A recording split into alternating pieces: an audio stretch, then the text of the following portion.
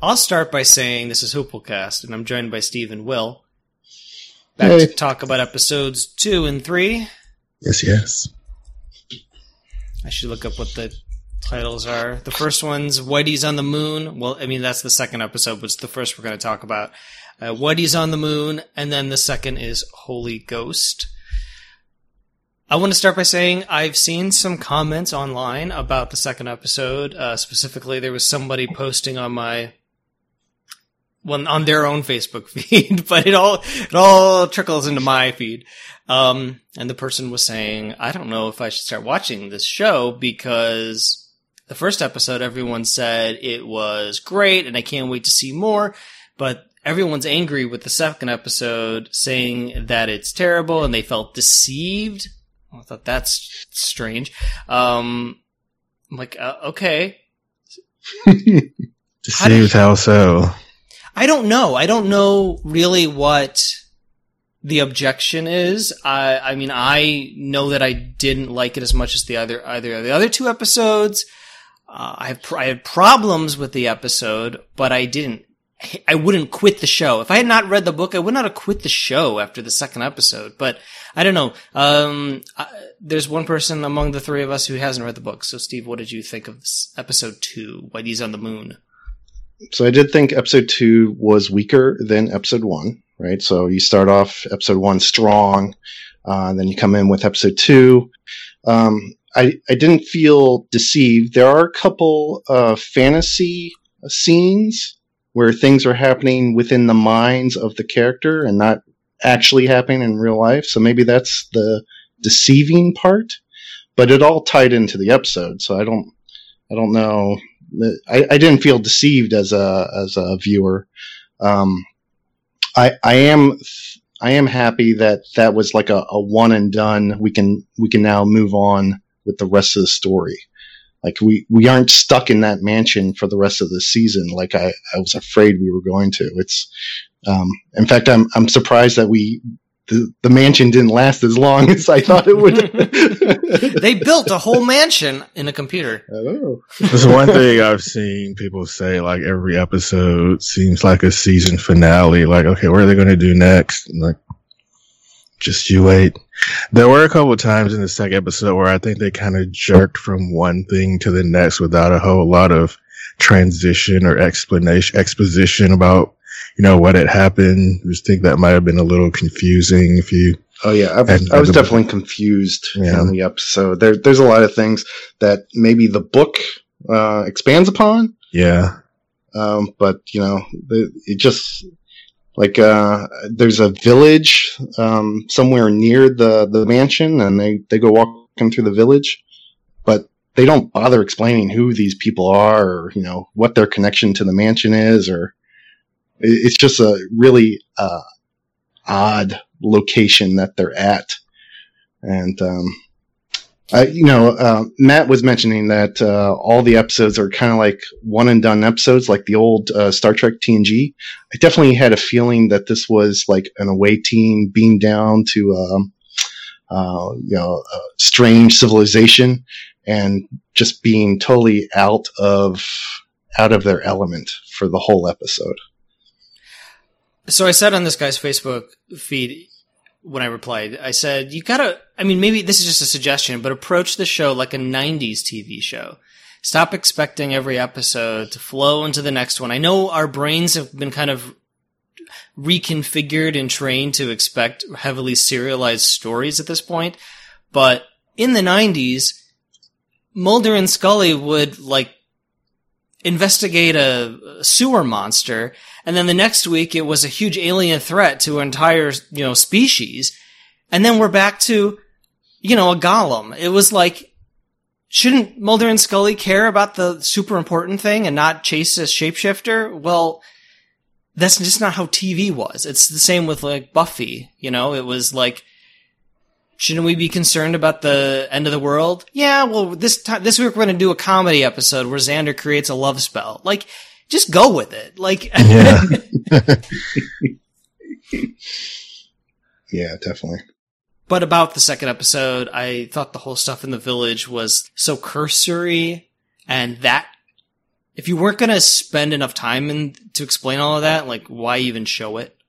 Exactly. It was some kind of like pre-industrial Amish village, and none of them seemed concerned that there was 3 strangers walking amongst them.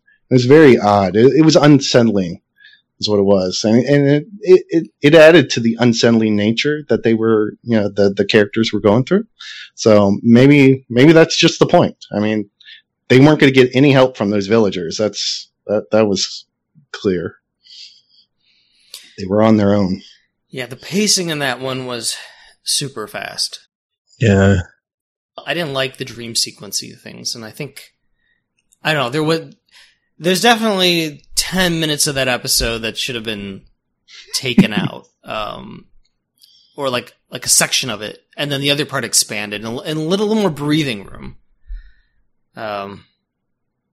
I'd like to know how it would tie into the rest of the series, because I'm kind of curious whether you could just remove that whole episode entirely from the season. You did introduce some of the Blathwites? Braithwaites.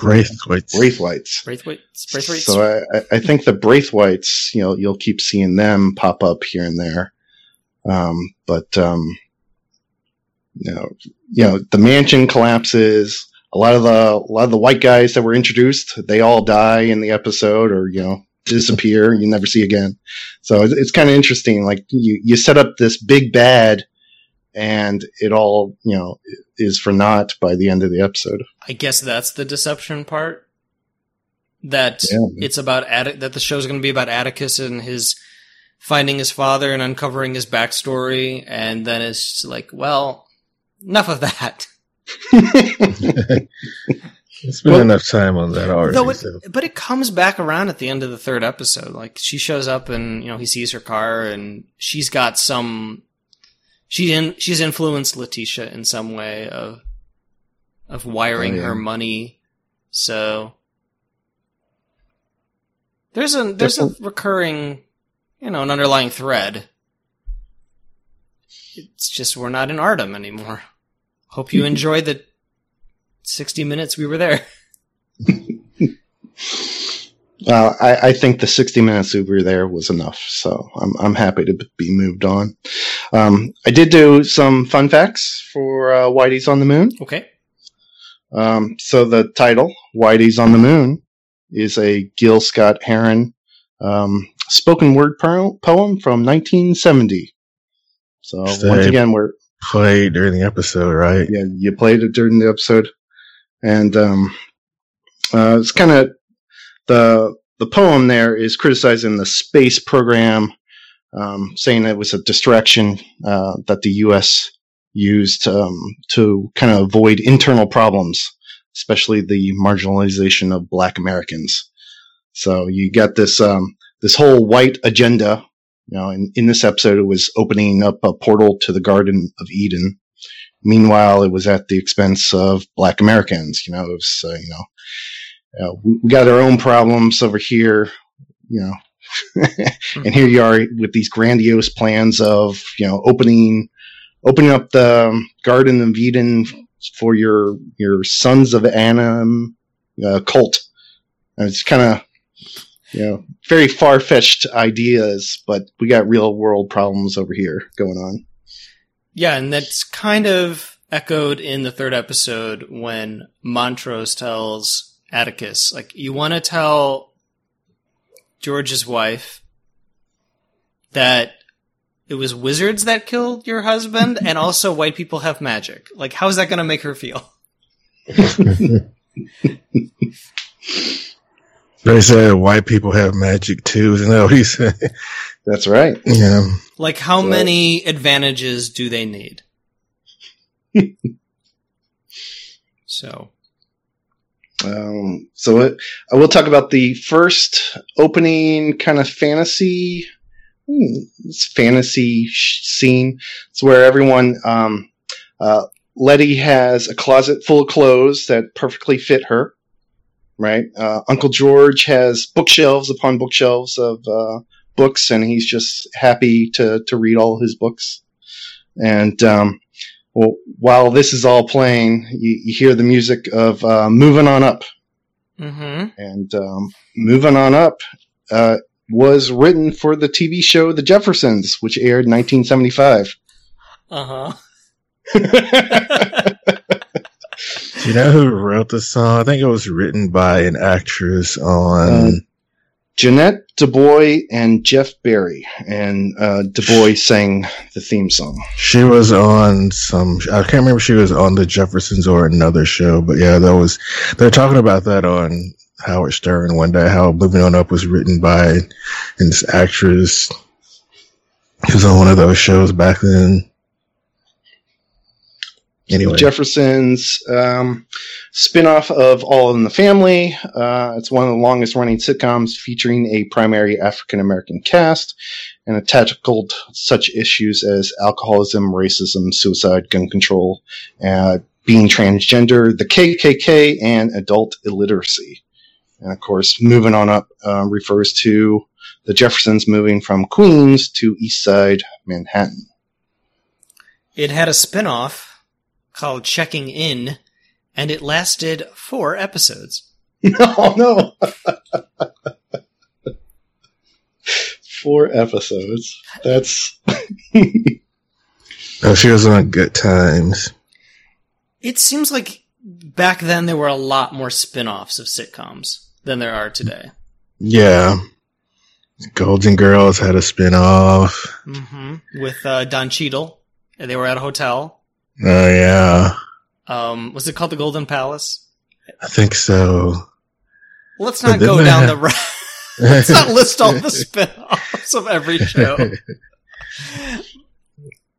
Like Mary Tyler Moore had like 3 spin-offs. Lou Grant.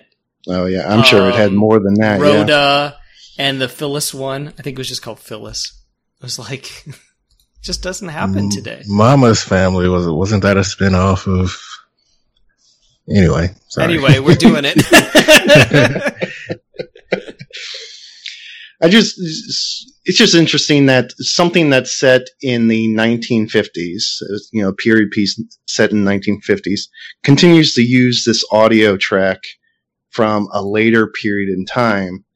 It still has relevance, right? Because it's still talking about the African American plight on America, Whitey's on the Moon and Moving On Up. And the previous episode had the Baldwin speech, right? But it is interesting that they're layering on this audio track from another era of time, from a future era of time. Time is a circle, Steve. I didn't know if you knew that. Well, it makes me wonder how far have we advanced as American society if we're still like struggling with these issues decade after decade after decade. I mean, these are still the words spoken 20 years into the future of this time period still has impact. And I think that's a conscious choice. It's interesting because especially with Moving On Up, that kind of took me out. And I wanted to research that and like, all right, that's got to be like a gospel song from way back.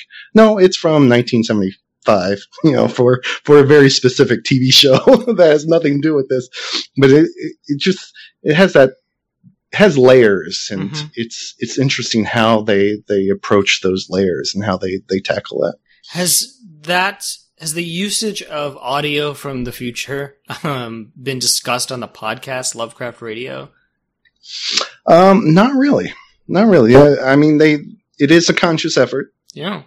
That they wanted to, and they don't have to. I mean, they don't have to add any audio whatsoever, or they can add, score instead of, some soundtrack from someplace else. So it is a conscious effort to do that. Yeah, it's it's a distinct style choice that I really like. Yeah. They're gonna use a Beyonce song in episode 3. I will probably talk about that when we get there. But I saw Misha Green say that on Twitter, or maybe it was one of the other writers. In episode what? 3, the next episode, they're gonna use a Beyonce. The next episode we're gonna talk about. Yeah. Okay. Okay. So from Lovecraft Country Radio, So writer Shannon Houston did have some behind the scenes in the writer's room talk. She feels very protective of our main heroes, right? So a lot of these fantasy scenes where, Atticus and Letty get it on, and then Atticus pulls down his pants and has a snake dick. She was very reserved. Didn't want Atticus attacking Letty, especially with his snake dick, and didn't want our heroes to ever be in a position where they were potentially bad guys to each other. So it's very defensive. I completely forgot about snake dick. How do you forget about? I don't know how I think I blocked it out. I will say that I have to. When I'm watching the show and there's a lot of goofiness. The snake dick is the big one, but I think runner-up might be baby on head of adult in episode 3. Yeah. Or the big blobby thing that comes out of the floor. And I just have to remind myself that this is like inspired by pulp fiction, like garbagey novels and short stories. Like, it's not inspired by highbrow literature. It's supposed to be goofy and fun and silly and gory, and that's what you're getting. So it's not highbrow. It's not refined, and maybe that's what people are expecting. And I have to do that adjustment myself to be like, okay, this is what I might read in a Lovecraft novel or some other novel that Uncle George would have on his bookshelf. That's how I'm trying to, recontextualize. Yeah, you have to remember that prologue from episode 1 where it's just wackiness and kind of goofy monsters flying through the air, and it's that level of like CGI craziness that happens. And if you're not ready for it, I think they're telling a really interesting, a real story, and then they throw in these elements that make it a little pulpy and throw you out of it. Maybe, I was talking about the audio throwing me out of it. Maybe it's all part of, just, you got to soak it all in and not be kind of limited in your thinking of this is how this show should be. It opens it up to all sorts of possibilities, all sorts of different genres and elements. So they remind you constantly that, just enjoy, sit back and enjoy, let your mind soak it in. Anything else about episode 2? There was the baby Shoggoth live birth. The cow gave birth to a baby Shoggoth. You remember that wackiness? Yes. Speaking of wackiness. Yes. It's not explained. It's, there's hardly any dialogue that goes through that scene. It's just, it happens. Okay. Yeah, and I'm not confident that things will be explained. Like, if this was Damon Lindelof and Watchmen, I would be like, this might be something that gets paid off in episode 10. Like, they're not telling us now, but they might tell us later. In this show, I have no anticipation that certain things will get paid off. Well, so I do have 2 other things. Will, do you have anything for episode 2? I think that's it. Yeah. I don't want to be like, okay, this is what's different from the book. But yeah, kind of, I guess we go along. It seems like they're straying a little bit more and more, but still they got the major flow and plot from the books is there. Is the mansion destroyed in the book? Yes. Still early on. Because they made the point of saying that this part of the mansion burned down back in the day and was rebuilt perfectly, and then it gets destroyed again. I mean, this is the last we see of the mansion. I guess you could assume that maybe they rebuilt it. I don't know, but we never go back to it. Do you remember what the significance of the villagers in the village, like? Not really. They explain it, but it wasn't that important.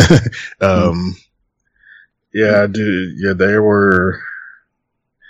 Yeah, I don't really remember that much. I think they provide like a lot of the food for them, but yeah, they're there for a reason, but I don't really remember. Of the few Lovecraft stories I've read, the one that I like the most is Shadow over Innsmouth, and I mentioned this last time we recorded, but that has the same kind of like setup. Like the people in the village are deformed and weird, and there's a rich family that kind of controls everything, and everyone else is sort of like a supplicant to that rich family. Of course, the rich family is also incestuous and weird, and maybe they're mating with fish people too. I think they were. Mhm. So I think that's like, this is like influenced by that. Like this is the weird rich people family, but then this is the outlying weird people that live in the village nearby. It's the place where Montrose was being held captive. That's pretty much the main significance of it. But yeah. That's right. So the two things I had. So first one, I think the not Butler William, blonde hair, blue eyed guy, tells the guys that there's going to be a black tie only and men only dinner that they're invited to, and I just thought that was interesting that the black tie, men only, the rules and rituals and traditions and bylaws are all designed to, for the sole reason of excluding others, right? So, I mean, and, I've been to black tie events and, I've been on, participate on a boys only soccer team, and I never really thought about that being exclusion of others, but, I guess in that setting, this was the Sons of Adam, which have bylaws about excluding all sorts of people for their, perfect vision of how the world should be, and all the way down to, you got to wear a black tie and tux jacket before you can even be seen. So those little hints of exclusion of others. Goes all the way down to just like attire, and excluding Letty from the rest of the meeting. Though that I found interesting. That the William character kind of pointed that out, and the William character, we didn't see him die, so he could potentially come back later. I think he does, because I think I saw him in one of the previews. Okay, so I don't know how I feel about him. Is he a good guy? Is he a bad guy? He's like pointing out all the problems, but he doesn't really take any action against them. Well, what do you think about Christina? Oh, wow. From the second episode, I kind of liked her. And then the third episode, we'll get to that. Third episode, my opinion of her dropped a little bit. So right now I'm rooting more for William to being an upstanding guy over Christina. So this is a gender swap situation. In the book, she was Caleb Braithwaite. Mm-hmm. I like, though, that this is a woman, because now we have like she said, I'm excluded from this powerful group. Right. Right. So she feels it too. Yeah. So she should be, sympathetic to others that are excluded as well. Right, but that's how it works.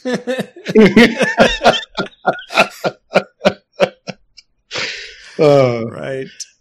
And then the last point I'll make on episode 2, we do rescue Montrose, but unfortunately Uncle George dies. Right? Mm-hmm.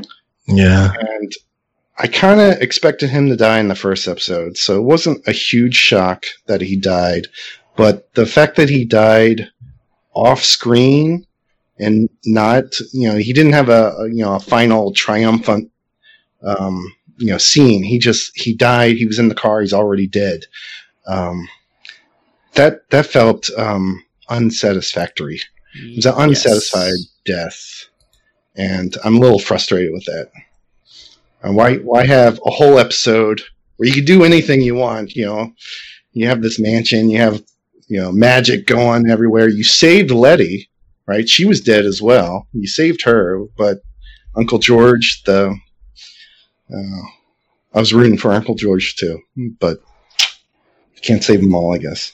But yeah, I was upset. You save Montrose, but Uncle George dies. It's not really a balanced trade. No, it's not fair. Yeah. No.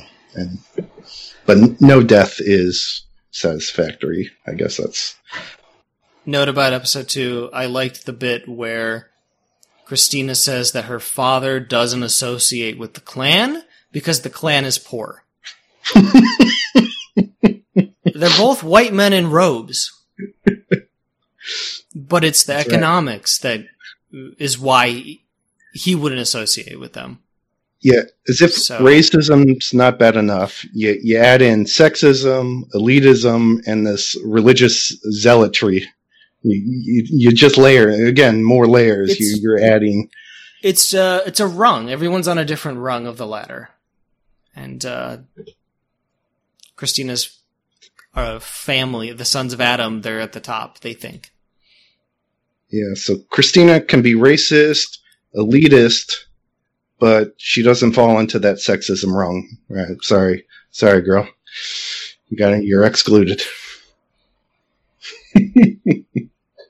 Too many. Yeah, but episode 2, Whitey on the Moon, not as good as Sundown, but just stick it out. Just kind of blow past episode 2. It was fine. There was stuff to like and stuff to cringe at. Whatever. It would not be a jump the shark moment for me. It would not be I'm not watching the show. It betrayed me. I don't even know what that means, honestly. It's like, what do you think this TV show owes you? People have no patience these days. We had to slog through a season of Star Trek The Next Generation before it got good. Maybe you can even say 2 seasons. The one bad episode and you're ready to quit. Mm. Okay, so episode 3 is called Holy Ghost. In the book, it's called Dreams of the Witch House. That's the name of the chapter. Mm-hmm. And Letitia receives a mysterious inheritance and buys a house in a white neighborhood. Mm-hmm. And is going to turn it into a boarding house. Yeah, I think I said on Facebook somewhere that this was basically Journey Smollett doing For Your Consideration. She got to stand out and she got to shine in this episode, I think. She had such a wide range of emotions, from happiness to terror to, everything. Righteous anger. Yeah, even a moment of shame. She had a slight moment of that. So yeah, she had a wide range of emotions this episode.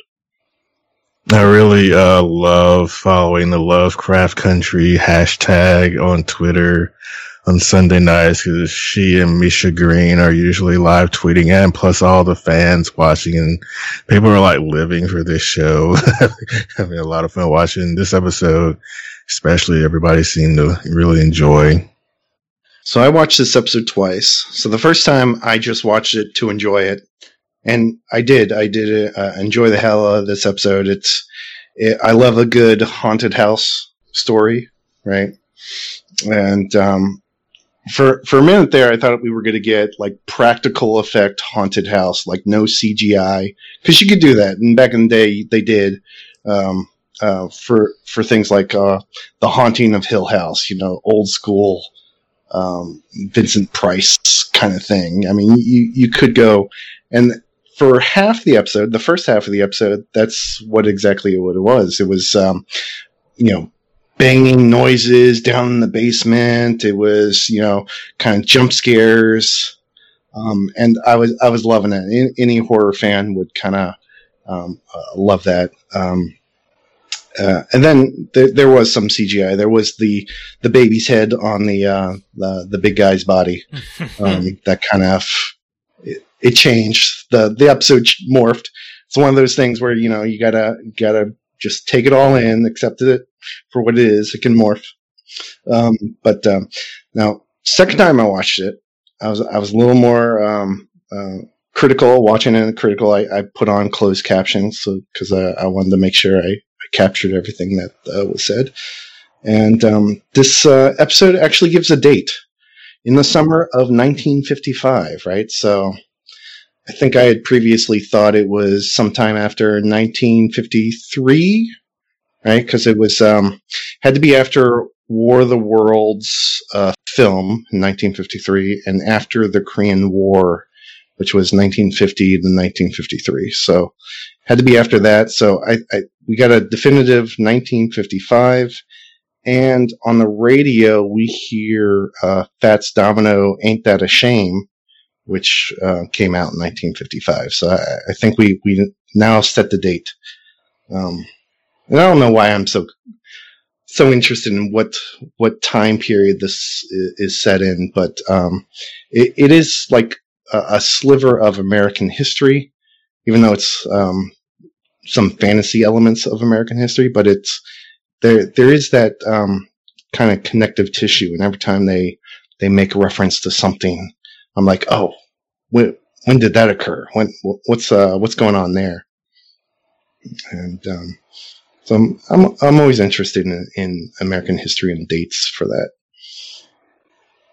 I don't know if I have any deep takeaways from this episode. I wonder why the white neighbors didn't object to the brick being on the horn. You'd think they'd get annoyed. I guess that was one of my questions. And also, I don't really see her living situation improving very much, just because 3 guys were killed in her house. There's a lot more than 3 guys objecting to her moving into the neighborhood. Mm-hmm. Mm-hmm. A lot of unfriendly neighbors. That cop wasn't killed, so at the end it kind of made it seem like all's well, that the ghosts got on her side, she repelled the evil, and now she can live there in peace and start a business for the more down on their luck kind of, financially challenged person, and not her artist friends just flopping there, but like provide a service for her community, which is a great thing, but I just wonder like how realistic that is. Well, maybe her lemonade moments, her car smashing moments scared off the neighbors. That was the scene where they were going to use a Beyonce song. I don't know if you've all seen the video where she's smashing cars, windows. She's walking in slow motion and smashing car windows in that video for one of her songs. So they wanted to use that song in this scene. They never said why they didn't. So I kind of wonder why. I've seen the Titus Andromedon version of that from Unbreakable Kimmy Schmidt. Yeah, that was hilarious. So I know that Beyonce Lemonade was in response to Hurricane Katrina, and the people in New Orleans that were kind of ignored and left to their own devices to survive. So yeah, I can see that being very poignant in that episode. You gotta take action on your own. You can't wait for the law to come rescue you, because no one's coming to rescue you. As satisfying as it was to watch that, Ruby is very correct when she says now you put a target on our backs. More so than before. Mm-hmm. So Ruby also mentions the this could be Trumbull all over again. So here's your fun fact for the episode. I looked up what Trumbull Park race riots from 1953 to 1954. So it had to do, since 1937, the Chicago Housing Authority had maintained an unstated policy to house only whites at projects that were located in entirely white neighborhoods. However, the Trumbull Park project was accidentally integrated on July 30th, 1953, because the Chicago Housing Authority assumed that Betty Howard, an exceptionally fair-skinned African American, was white. And beginning on August 5th, in the summertime, and continuing nightly for weeks thereafter, there were crowds of whites firing fireworks, rocks, and racial epithets. Police responded with a show of force, but few arrests. And so that was a real event that happened between 1953 and 1954, and kind of you saw that happening in this episode, yeah? Yeah. In Chicago, no less. So yeah, it happened. People moving into where they were not welcomed, and accidentally. I like the accidentally integrated. But the mayor had to get involved in that one. It lasted for several years trying to integrate that neighborhood. It eventually did integrate, but not without some problems, right?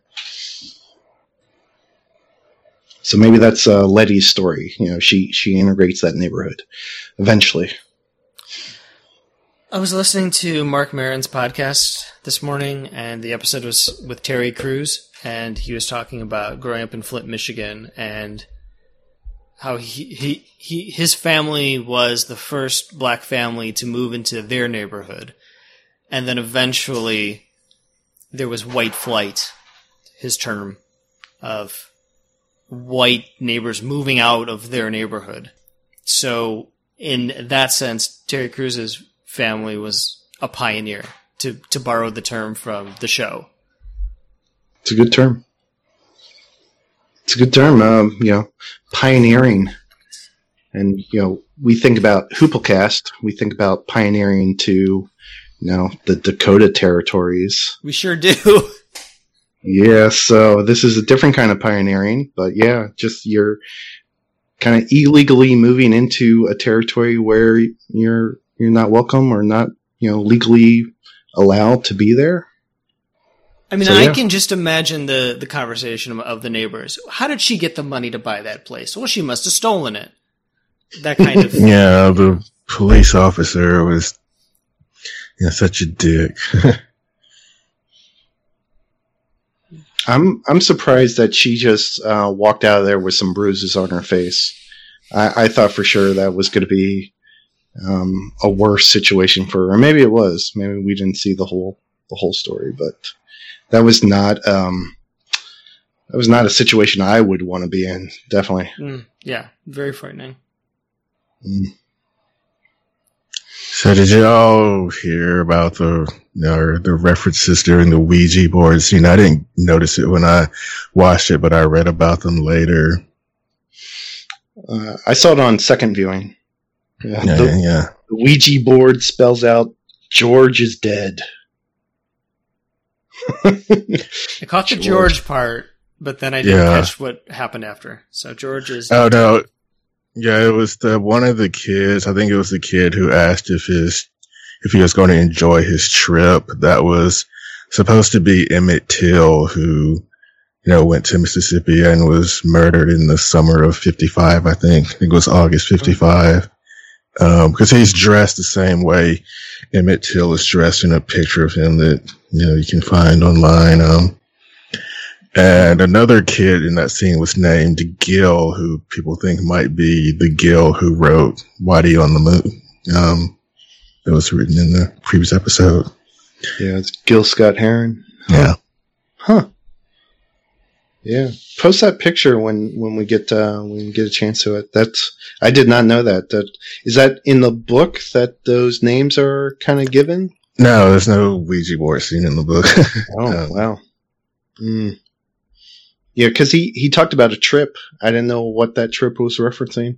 Yeah, his trip to Mississippi where he was killed. I think he's for talking to a white person, I think. Oh, I'm sure. Something mundane. Smiled at the wrong person. Right.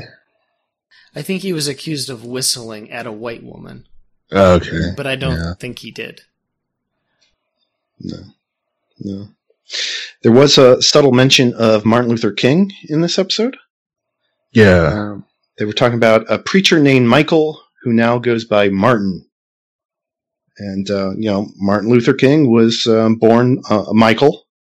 And in 1955, King led the Montgomery bus boycott in Montgomery, Alabama. And the boycott began after Rosa Parks was arrested and lasted 1 year and 16 days until December 21st, 1956, when the Montgomery public transportation system was legally integrated. So that's a long boycott. That's over a year boycott of the bus system. Yeah. But yeah, things are happening in Chicago and Alabama, all over the country. And that's where this series is set. Right, a real powder keg. Then things have really settled down. Yeah, so much more peaceful now. Yikes. So Ruby had a great deal to do this episode. A lot of it was chastising her sister, but seems fair. Yeah. I don't know, maybe was she doing it just to assuage her guilt, Letty, or did she really just want to try to, make up for it, or try to pay her sister back and do something nice for her sister? I think both. Well, Ruby was making some assumptions that turned out to be false, right? So it was kind of pointed out that Letty got an inheritance from Mother, but that didn't turn out to be true. That turned out to be that Braithwaite lady that gave the money to Letty. Yeah, but it felt true to both Letty and Ruby.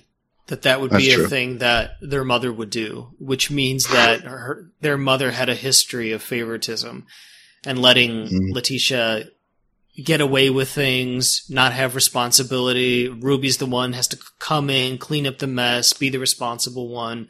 Everyone, people seem to really like Ruby. She's performing at every party, so maybe what would it be if she wasn't a singer? But Letitia's definitely such a bubbly person. You gotta love Letitia, but Ruby's but you don't know the other side of it, where she's like a whirlwind and leaves town and then asks me for money and Yeah, Ruby's the workhorse. Mm-hmm. Yeah, she said that she's willing to work extra, harder than anyone else. She's the stable one in that family. But Letty is more fun to be around. She throws block parties. You want to hang out with Letty, but come back to Ruby when you need some money. Hippolyta. I'm never convinced I'm saying it correctly. I think that's the way they said in the episode. Good. Hippolyta. Obviously still reeling from the death of her husband and suspects that there's more to the story than Atticus and Montrose are telling her. Doesn't realize it's wizards, but thinks that there's a little more to it. What do you think? What do you make of this, Steve? What is that she finds in that room? Oh, well, we know she's interested in the skies, the stars. She's astrologist by hobby, I guess. So she has, and that little model that was on the table did look like some planets revolving around the sun, and so she's definitely interested in what that could be. So maybe that's the spin-off of another episode where she can explore that. And now that her husband's dead, she has maybe opportunities to go do that.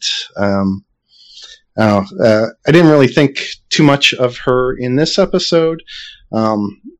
Her interactions with Montrose, I thought Montrose, I don't get a good feeling for Montrose. I love the actor, and I was really excited to see him, but 3 episodes in, I don't like him. And I think it's because he doesn't have a good relationship with his son, Tick. And Tick's likable, and he's kind of the hero of the story. And if you aren't on Tick's side, then you're kind of painted as a villain or just someone who can't be trusted. And I can't trust Montrose. It hurts me to say that, but I mean, you killed off Uncle George. I liked Uncle George because he was on Tick's side. You kill off Uncle George, and then we got Montrose in his place, and I don't think that's a fair trade. There was one line, I think, in the last episode that kind of implied that Tick might not be Montrose's son. Wasn't that? Yeah, but I was thinking, who could it be? Could it be Uncle George's son? And that's what I was wondering. I don't know. Is that in the book? Is that explored further in the book? No, I don't think that's even implied in the book, from what I remember. So maybe it's the son of some other man that Montrose's wife or girlfriend at the time was involved with. I don't know. There's a lot of family secrets. So a lot of family secrets. It's his adopted son, not George's son, but Montrose's adopted son. I get the feeling that Montrose is kind of a fuck up. I think, didn't he say that he used to take abuse from their father? Yeah. So he's probably the older son. He took the beatings. It hardened him to the world. He dulled the pain with alcohol. So he's a substance problem. His wife is dead. And now he's just doesn't have a purpose and is just kind of floundering. And he's kind of the Letitia to Atticus's Ruby. It's an interesting comparison. At this point, I wouldn't say that I don't trust Montrose, but obviously he and Atticus are at odds, whereas Uncle George was a kindred spirit. That's right. They liked the same fiction. It all goes back to the paperback novel and the fact that Uncle George liked this stuff and Montrose didn't have use for it. So we see in the episode they have a book of Dracula. That was Uncle George's favorite novel, I guess. And it was placed there, and I kind of got some insight from Lovecraft Country Radio. They have the idea of a vampire dying and being resurrected, coming back anew, in the same way that Letty died in episode 2. Now she's back. She's been resurrected, and she doesn't quite fit into her new society. Like we see her at the beginning of the episode in church, and she's like totally despondent. Like that's not her scene at all. And she's trying to find her place in the world, and she also has this connection to this haunted house. So she, there's elements of her being in like the underworld or, on a separate plane of existence.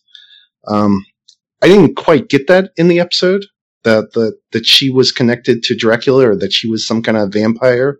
I didn't quite see it. The clues were there, but didn't quite fit.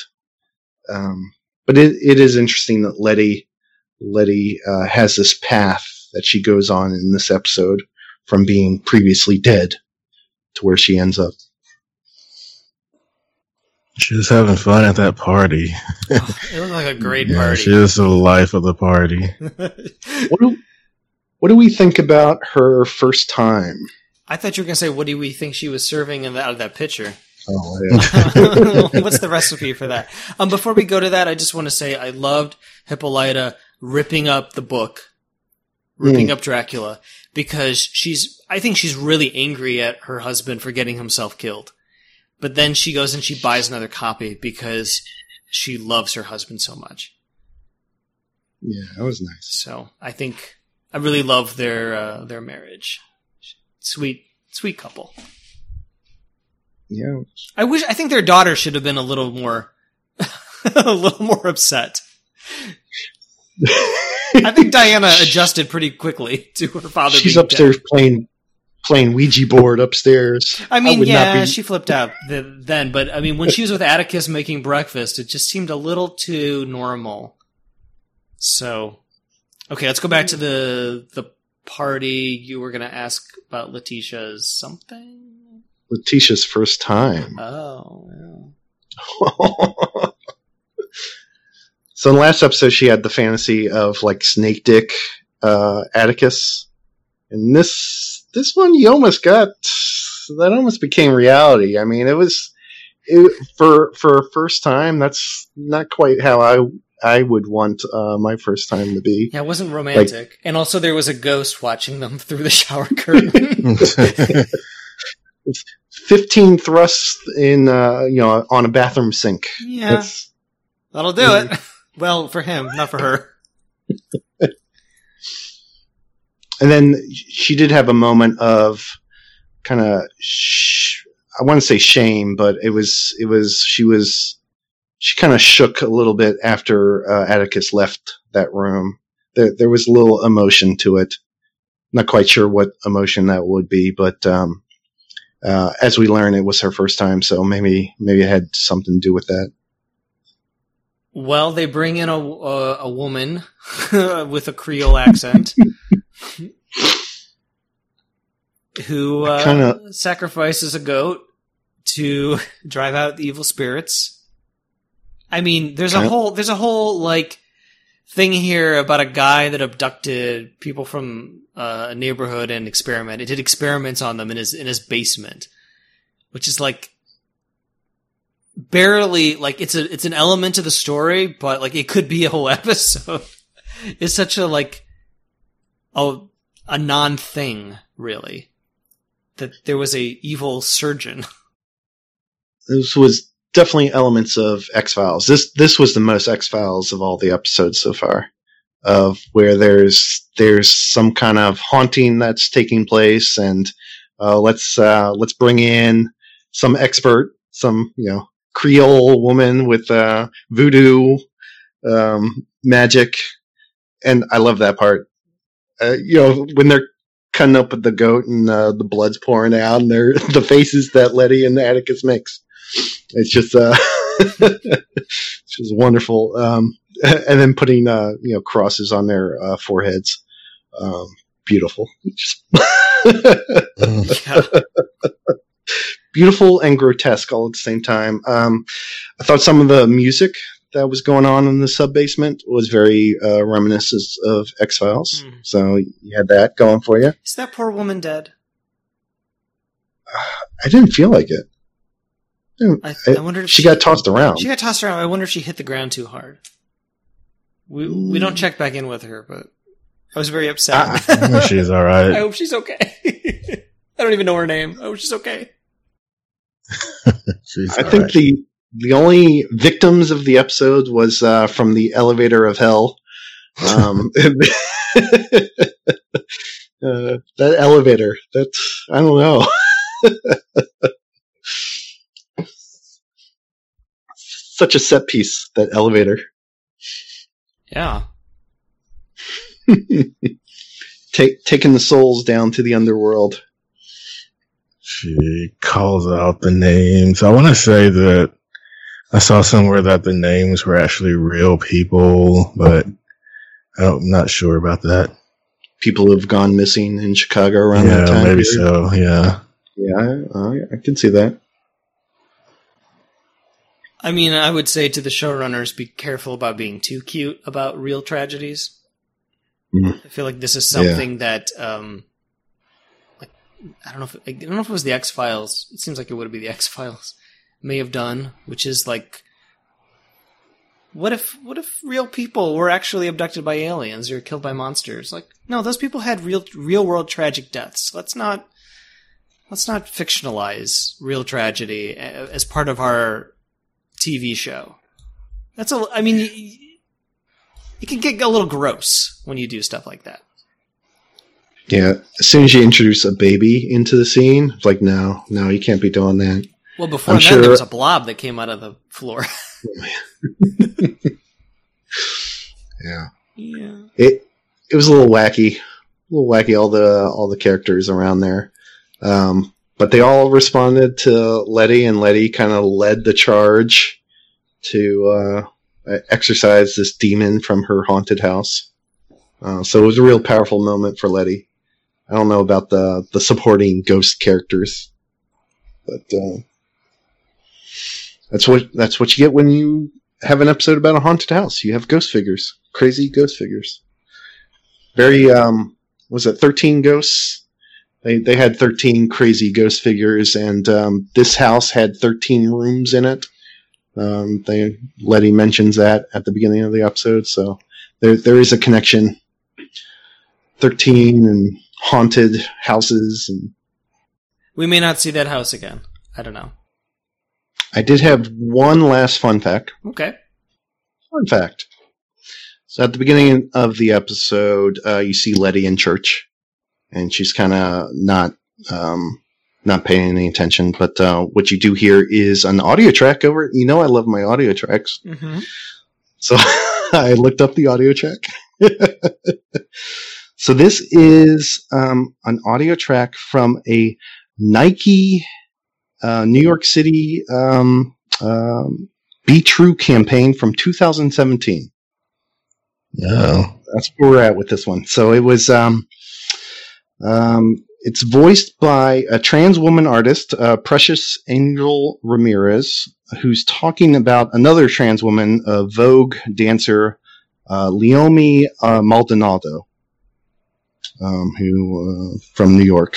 So it's a New York themed, and you know, it starts off, "Hey Letty," or "Hey Lay," right, for Leomi Maldonado. Sounds like Letty is what it sounds like, but it's talking about someone else. And just, what did you do to make a mark on this world? What mountains did you climb? What angels gave you wings? It's kind of, but 2017. So that when you mentioned that there was going to be a Beyonce song, I was not surprised when you said that. Yeah, we're going far into the future to kind of give us some reference here. But it is interesting. Nike. It was a Nike commercial, and there's a YouTube video. I can post the YouTube video with the audio track. Awesome. But just about be true to yourself. Find your own way. Don't conform to the norms of society. I think that's what it's telling Letty to do. Kind of be your own person. Get out of that church. Go buy a haunted house.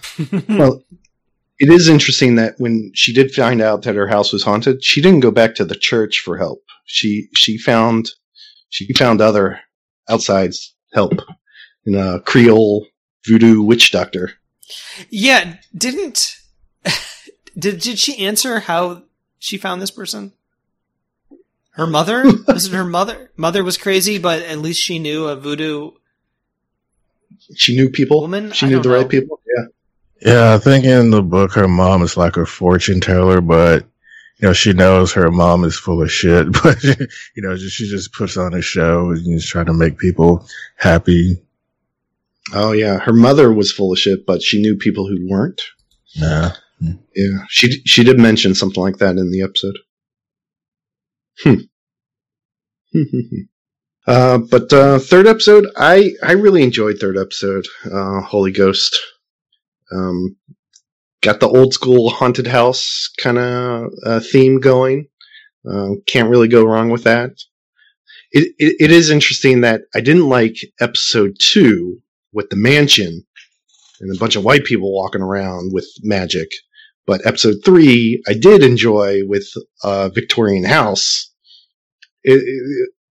There are some parallels there, but you know, one was taking a different approach, and I think I like that different approach in the third episode more than the second episode. I like that the episode ended with Letitia being more empowered. Yeah, and maybe that's what it is. Yeah. The characters were really victimized in the second episode. So the next episode is A History of Violence. Okay. And then after that, Strange Case. Strange what? Strange Case. Case, okay. Strange Case. Not cakes, case. Like Strange Case of Dr. Jekyll and Mr. Hyde? No. Uh-oh. Uh-oh. Maybe. Who's a good to focus on? Atticus. Atticus had a little bit of range. He had some stuff to do this episode, this last episode. I can tell you the 4th episode will be a Ruby episode. Ruby. I'm pretty confident. Really? Mm-hmm. I saw the trailer and it looked like it was going to be I'm sorry, the 5th episode. Oh, 5th one, okay. The Strange Case one is a Ruby episode. The 4th one's the museum episode. Yeah, National Treasure-like episode. Yeah. I mean, it's going to be very strange to watch the internet's reaction as we go from week to week. At some point, the people who are still with the show are like going to get it. It seems like they are making changes to keep some of the characters involved a little more than they were in the book. Like, I don't remember Tick being involved this much in Letty's story in the book, but I can understand that you got to keep the main cast involved on a TV show. You can't just. It's a little harder on a TV show just to have the main characters just disappear that much. I would say it is and it isn't, because Love and Leftovers, for example, like had Matt Jameson's episode, had Nora's episode in the first season. Like, whole members of the cast would not show up for an episode or two. And I think Watchmen kind of did the same thing. Like, people, like, the writers just said, trust us, it'll all make sense once you've seen the collective work, but in the meantime, we're going to detour and explore this avenue, we're going to explore this, change the tone, change the focus, the character perspective. Like, it'll either hang together or it doesn't hang together, and if it doesn't, is that really, like, a bad thing? I mean, I don't know. I think for Watchmen, they set up Sister Night early on, and then just kind of went off, left her behind, and like introduced all these other characters, the supporting cast, and like the other mysteries that were going on, and then came back to her right at the end, and her ties to other people that were involved. So yeah, I could see that happening in this episode, or this season, or this series. And I'm okay with that. I like this episode very much. It was a Letty heavy episode, but Journey Smollett did a great job. Smollett did a great job. So if there's more episodes like that, I wouldn't be opposed to it. All right. Well, find us at hooplecast.com or go into Facebook and look for Hooplecast. Join the group. Bye. Thanks, guys. Thank you. Goodbye. I'm going.